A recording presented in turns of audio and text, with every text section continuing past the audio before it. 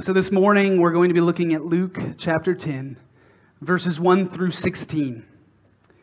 And we're going to be looking at a story where Jesus sends out other disciples beyond the apostles to proclaim of his coming. Now, many suggest it is helpful to recognize a transition that takes place in Luke chapter 9. If you remember in chapter 9, verse 51, Luke records that Jesus set his face to go to Jerusalem.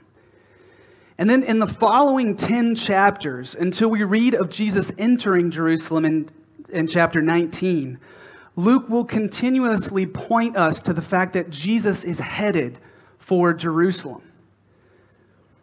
And it's helpful to recognize because what it does is it frames everything that happens in the context of understanding that Jesus was intent, that he was purposeful in heading towards Jerusalem. And if we remember in chapter 9, verses 21 and 22, what will take place in Jerusalem is his death and his resurrection. So Luke, with this shift in his gospel, wants to place our attention on Jesus and the work that he will do at the cross as being of most importance. Now, as we travel with him along the way, we're going to find teachings on discipleship. And we're going to find further clarity about what Jesus is going to accomplish in his death and resurrection. And I think we're meant to be captivated by how resolute Jesus was, how determined he was to go and die. And when we see that determination, it influences our understanding of what is taking place in each story along the way. Our story this morning finds itself at the beginning of this extended journey. And as I believe we'll see, it shows us the reason we need to listen to everything Jesus said and did, the reason we need to understand it and believe in it. And we will see this as we observe the passage together, which I see showing us four things that Jesus sends these disciples out with: a clear commission, an understanding of the task, a necessity to trust God, and an awareness of their significance.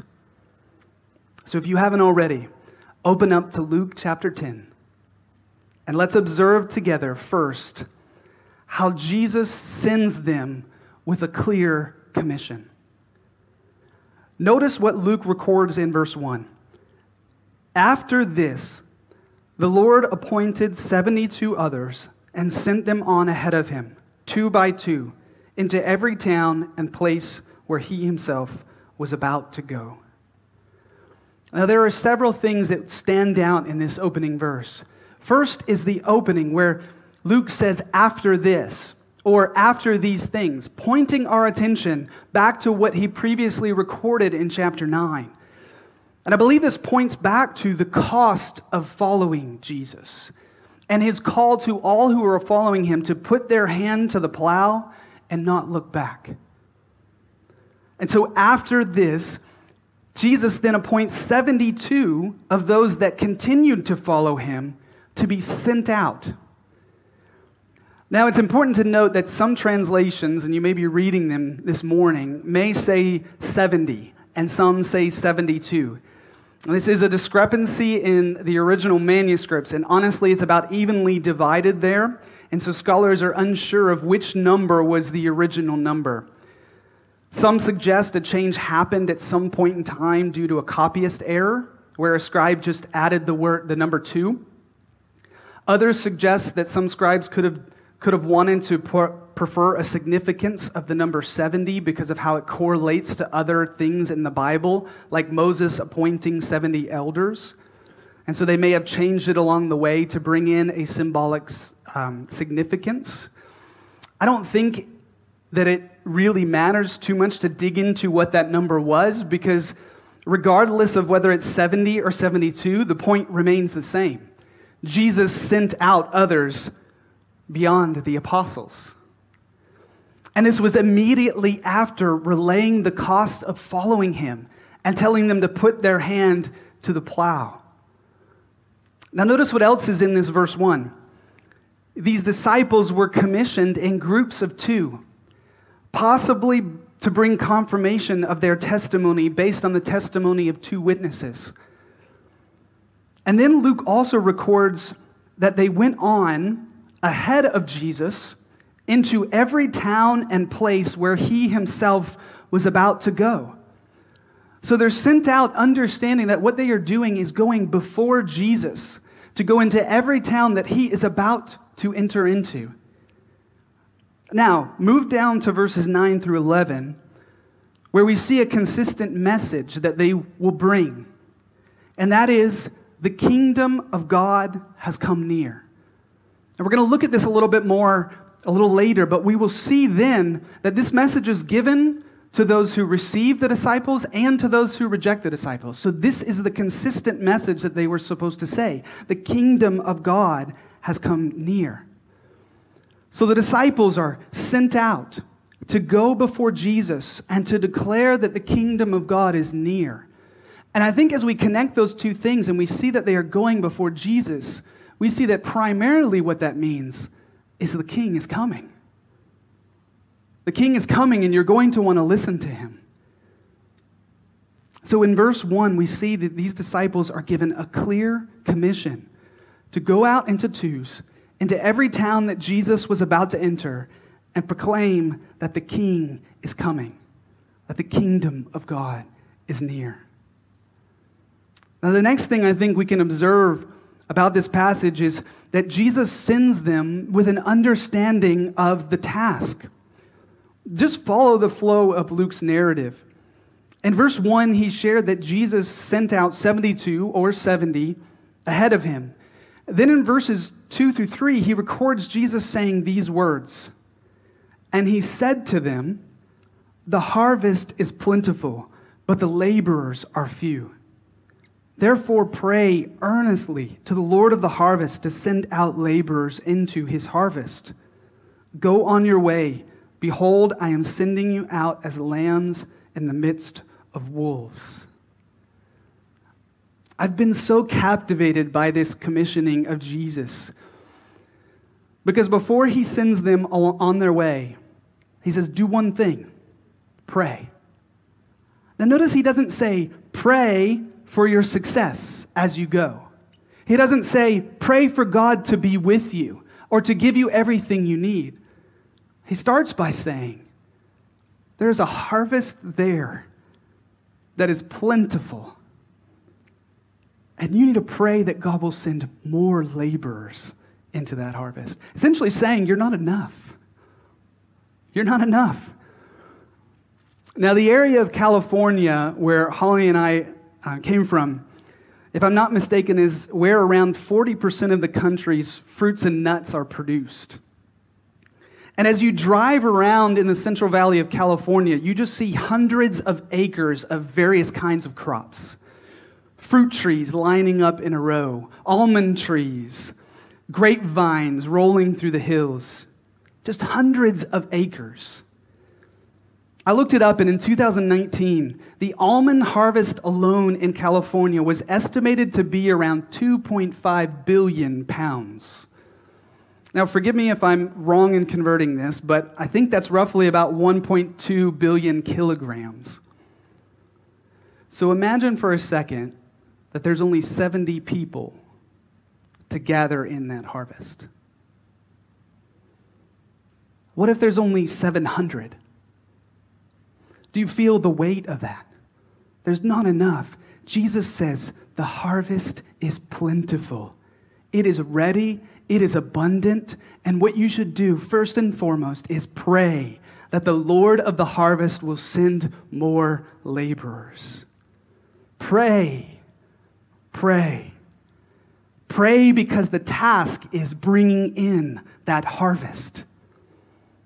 But he says one more thing about the task in verse 3. Behold, I am sending you out as lambs in the midst of wolves.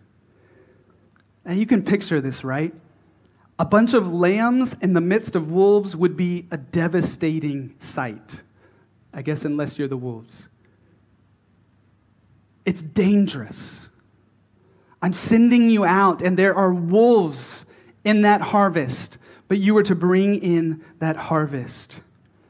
So the task that these disciples were given is to go out into a plentiful harvest, but to go out with a recognition that more laborers are needed and an understanding that they would be in the midst of wolves. I think the question then is, how would they care for themselves in this kind of environment? You would grab everything you could. Maybe a club, maybe a knife, something. You would be prepared. And that's what I think, though, that Jesus tells them how to prepare when he sends them out next, with a necessity to trust God. Look at verses 4 through 8. Right after saying, I'm sending you out in the midst of wolves, carry no money bag, no knapsack, no sandals, and greet no one on the road. Whatever house you enter, first say, peace be to this house. And if a son of peace is there, your peace will rest upon him. But if not, it will return to you. And remain in the same house, eating and drinking what they provide, for the laborer deserves his wages. Do not go from house to house. Whenever you enter a town and they receive you, eat what is set before you. And as I was thinking on these verses, I couldn't help but notice the focus on trusting God to provide everything that they would need. No one in their right mind goes on a journey without money. And no one would leave behind their knapsack that would be what they would carry the money in, or extra supplies that they would need. And it would be absolutely ridiculous to take a journey in the Middle East without sandals. What point is this, though, for Jesus? It's depending upon God. You need to go out knowing that you are dependent upon God. Think about it. If you were to head out on a trip and you left your wallet at home and your car runs out of gas or you need some water desperately, you are dependent on someone else to fill that need. But if you have your wallet with you, you simply stop in at the local ADNOC, you grab some water, and you fill up your tank. You're providing for yourself. But Jesus says, go out with a dependence on God. Now, what about the command to greet no one along the road? What an interesting command. You're supposed to go out and tell people about Jesus, but don't talk to anybody on your way. Now, this could be that because those customary greetings that would happen in that time took up a lot of time, so the intent is just don't be slowed down by what you're supposed to do. Be committed to the task. But don't those greetings also seek to make friends or acquaintances that might be able to help you in your time of need? Jesus says, don't worry about that. Go and trust God. Then, don't let this pass you by. Consider the amount of dependence it would take to walk into a town and a random house in that town and say, peace be to this house, and then just wait. And peace either comes back to you or it rests upon them. Just think about that. Think about it from the disciples' perspective. We can assume that most of these disciples were probably Jews at this time. And they're sent out to go into these towns that are a lot of Gentile towns. And they're supposed to just see who's willing to welcome them in and provide for all of their needs while they're there. That would take some guts, would it not? But is it guts that Jesus wants them to have? Absolutely not. Because he doesn't just tell them to go. Look what he says next in verse 6. He says, and if a son of peace is there, your peace will rest upon him. Do you hear the confidence? Pay attention to the fact that the son of peace is already there. And even the phrase son of would have been unmistakable because for the Jewish vernacular, the phrase son of signifies a strong association with whoever is their father, or with whatever is a characteristic about them. So these disciples are going out knowing that they are looking for someone who is enjoying the peace of God already on their lives. In other words, they've been primed to receive the message. The Lord has already been working. So you see, it's not a call to have guts. It's a call to trust God. God has gone before you. Go and know that the Lord will already have some in those towns ready to receive your message. Finally, in verses 7 through 8, he says, "And remain in the same house, whatever house takes you in, eating and drinking what they provide, for the laborer deserves his wages. Do not go from house to house. Whenever you enter a town and they receive you, eat what is set before you." So Jesus is calling them to trust that whatever house of peace they come upon is the house that the Lord intends to provide for them through. And he's saying, don't keep looking around. Don't look around for something better. Eat what is provided for you, because that is what God is providing for you. And as I thought of all these things, I see him sending them with a necessity to trust God. They needed to lean on God's sovereignty and trust that he was with them. Now, the last thing that we observe is that Jesus sends them with an awareness of their significance. Start with me in verses 8 through 11. "Whenever you enter a town and they receive you, eat what is set before you. Heal the sick in it and say to them, 'The kingdom of God has come near to you.' But whenever you enter a town and they do not receive you, go into its streets and say, 'Even the dust of your town that clings to our feet we wipe off against you.' Nevertheless, know this, that the kingdom of God has come near." So again, we see their primary message is the kingdom of God has come near. And this message is delivered either along with healing to the towns that receive them, or with a sign of judgment to the towns that rejected them. Now, I think one thing this helps us see is what the intention is of the healing that accompanied the proclamation. Because what is put before us is two responses to people contrasted together. One to those who accept the disciples, and another to those who reject the disciples and their message. And when we notice that the proclamation of wiping off the dust from their feet is a sign of judgment against the town and the coming kingdom, we can also say that the healing that accompanied the town that received them is a sign of peace. It's a sign that God has made peace. So the disciples are being sent out to proclaim either peace to that city as the king comes, or judgment to that city as the king comes. And verses 12 through 15 highlight the severity of that judgment. Oh, church, let me encourage you, let the weight of verses 12 through 15 land on your hearts this morning. Listen to Jesus' words. "I tell you, it will be more bearable on that day for Sodom than for that town, the town that rejected the disciples' message. Woe to you, Chorazin! Woe to you, Bethsaida! For if the mighty works done in you had been done in Tyre and Sidon, they would have repented long ago, sitting in sackcloth and ashes. But it will be more bearable in the judgment for Tyre and Sidon than for you. And you, Capernaum, will you be exalted to heaven? You shall be brought down to Hades."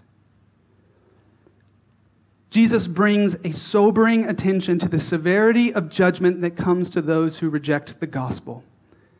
For the cities that reject the disciples' message, he says it's more bearable on the day of judgment. That's what he means with "on that day." It's more bearable for Sodom than for them. This is meant to be dramatic. Sodom was an extremely wicked and wretched city. And Sodom is a city that is put on display in the Old Testament as God's wrath is poured upon them. But Jesus says the day of judgment will be more bearable for Sodom than for those that reject the disciples' message. Then Jesus speaks of 3 cities that he would have already visited. These would have been cities that saw his miracles, that heard his teachings, and they ultimately rejected him. Chorazin was about 2 miles or 3¼ kilometers from Capernaum, which is basically the base of operations for the beginning of Jesus' ministry. Bethsaida is close by as well, and presumably very close to where he fed the 5,000. And Jesus says it's more bearable for Tyre and Sidon on the day of judgment than for them. In fact, Tyre and Sidon would have repented had they seen the works that you had seen. This is where it gets real, church. As I was studying, I discovered that Tyre and her sister city, Sidon, are directly associated with the devil himself in Ezekiel 28. Go back and read it.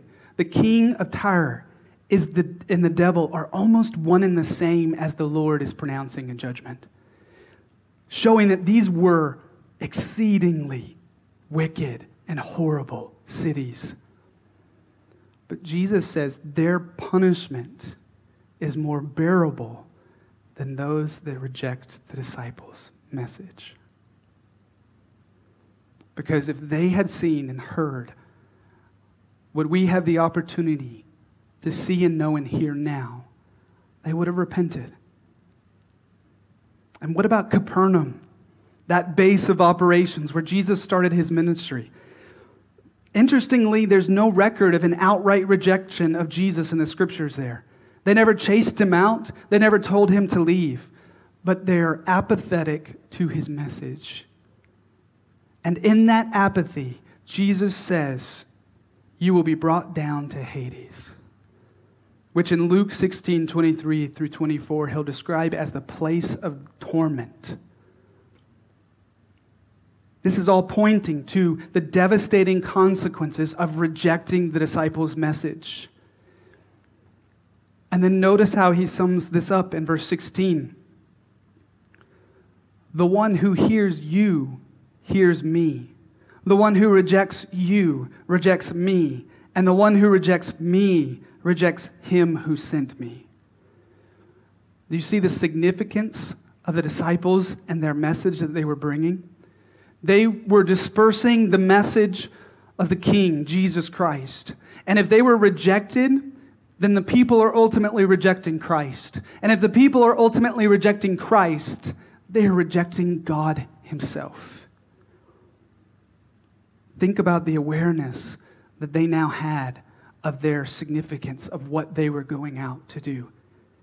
They were going before Jesus, seeking sons of peace to declare peace upon and proclaiming judgment for those that rejected their message, because they represented the King who was coming. That's the story. Now the question is, what is the intended message for us in all of this? And I think we can find the meaning or the message as we sum up what we saw in the things Jesus sent them out with. So here's how I would sum all of this up. Jesus sends the disciples out to begin bringing in the harvest as representatives of the King, proclaiming peace to those who receive their message and judgment to those who reject them. And the main point to me becomes clear. Listen to the disciples' message. Are you one of the ones who hears the disciples and therefore hears Christ? Do you believe that the King has come? And do you listen to the rest of their message that they were going to continue bringing? That the King, Jesus Christ, died on a Roman cross as a substitute payment for our sins. And then in doing that, he provided a way for us to be reconciled to God and to have peace with God. And then he rose from the dead, giving life to all who follow him. Are you listening to the disciples' message? I hope you are. Or dreadfully, are you not? Have you rejected their message? Maybe you're here and you've been wondering about this Jesus. Maybe you're at home watching and you've been wondering about this Jesus in the message of the gospel. Let me just encourage you to see the dreadful end of rejecting that message. It's a reality that we cannot avoid. The day of judgment is coming.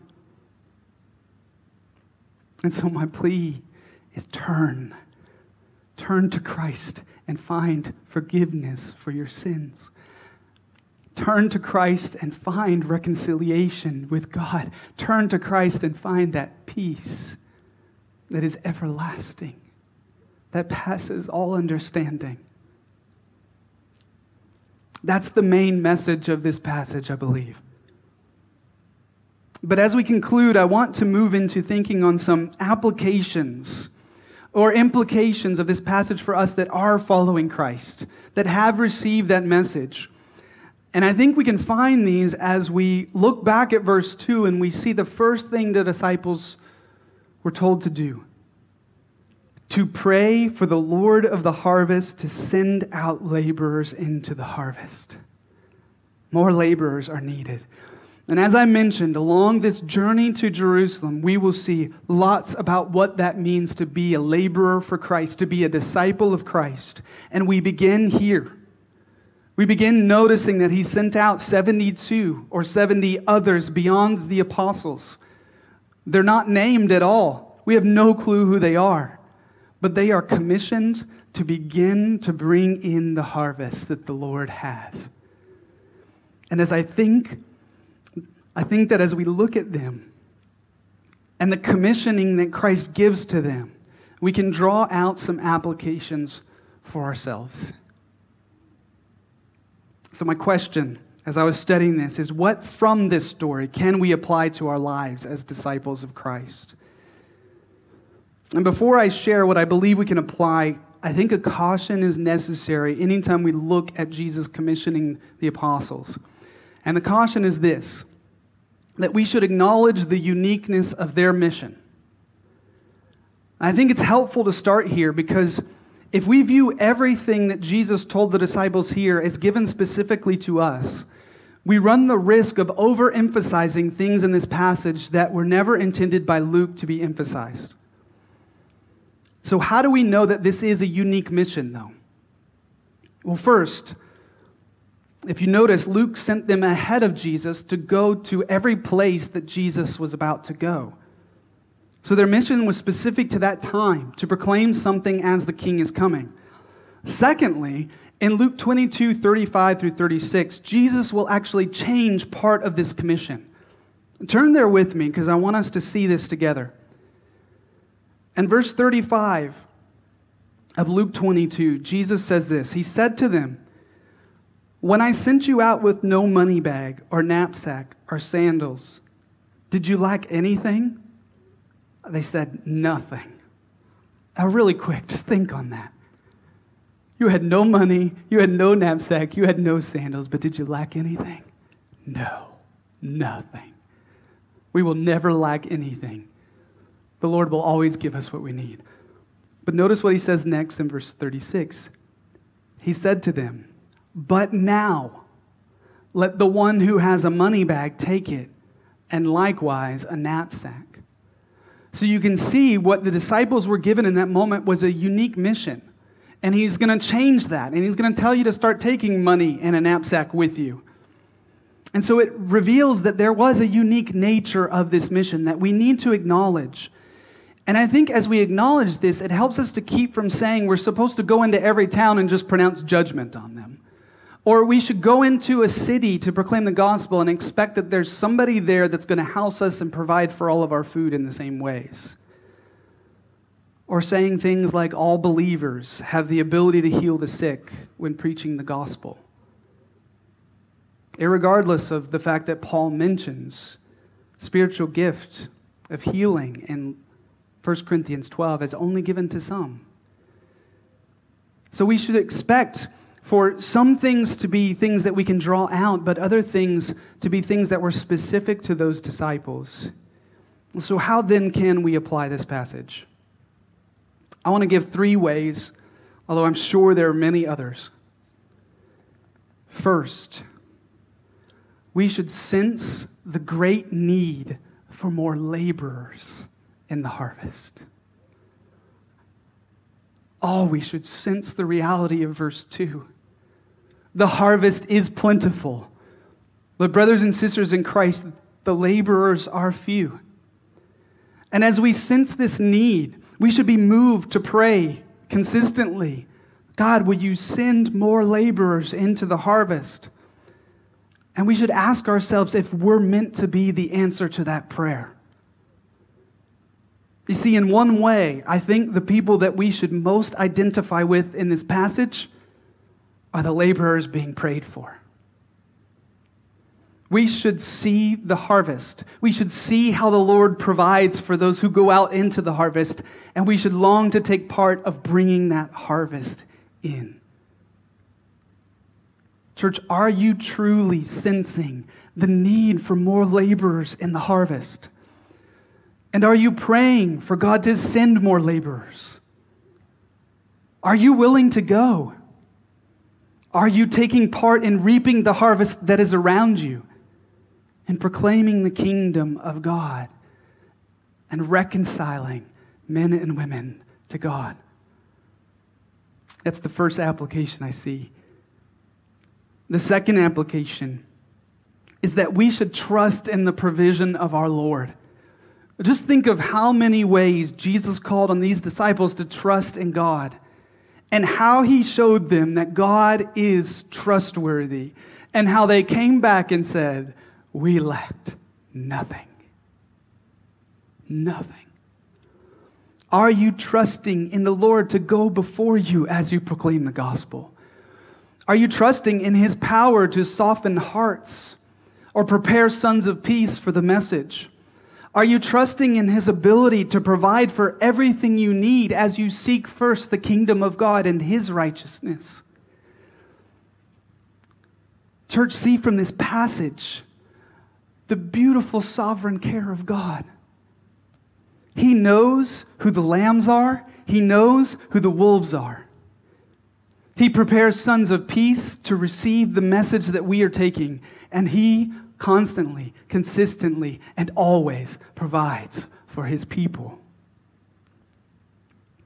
And finally,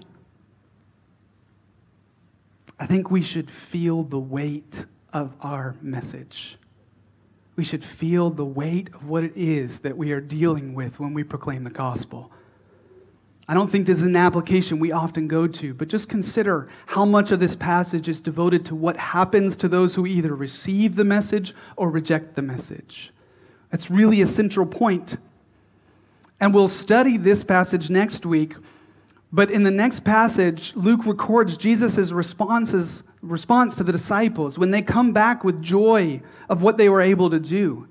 And it's interesting because what they rejoice in is that demons were subject to their name. In the name of Jesus, subject to them in the name of Jesus. But Jesus says this to them in Luke 10:20. Do not rejoice in this, that the spirits are subject to you, but rejoice that your names are written in heaven. That is what is about.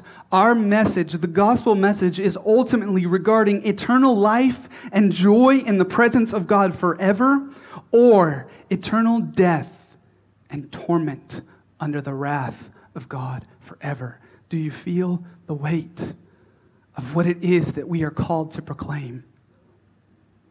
And if you do, let that spur you on to share the good news of salvation in the name of Jesus Christ with everyone that you come in contact with. So, church, as we look at this commissioning of the disciples, let it challenge our hearts this morning. Let it move us to be a people who listen to Jesus' disciples. And let it move us also to be a people who sense the great need for more laborers, who trust in the provision of God, and who feel the weight of the message that we are proclaiming to the world. Let me pray this over us. Our Father in heaven, we thank you, we praise you for the grace Oh, the grace that you have shown us, that you worked in our hearts to see the glory of Jesus. That you softened this wicked heart of mine. That you removed the veil from my eyes to see the glory of Jesus. God, we ask that you would cause us to be a people who listen to your disciples, who consistently receive their message and rejoice in the truth of your word. And that you would cause us to be a people who see the harvest that's around us and long to take part of bringing that in, who trust in your goodness, in your grace, and in your mercy. We ask these things in the name of Jesus. Amen.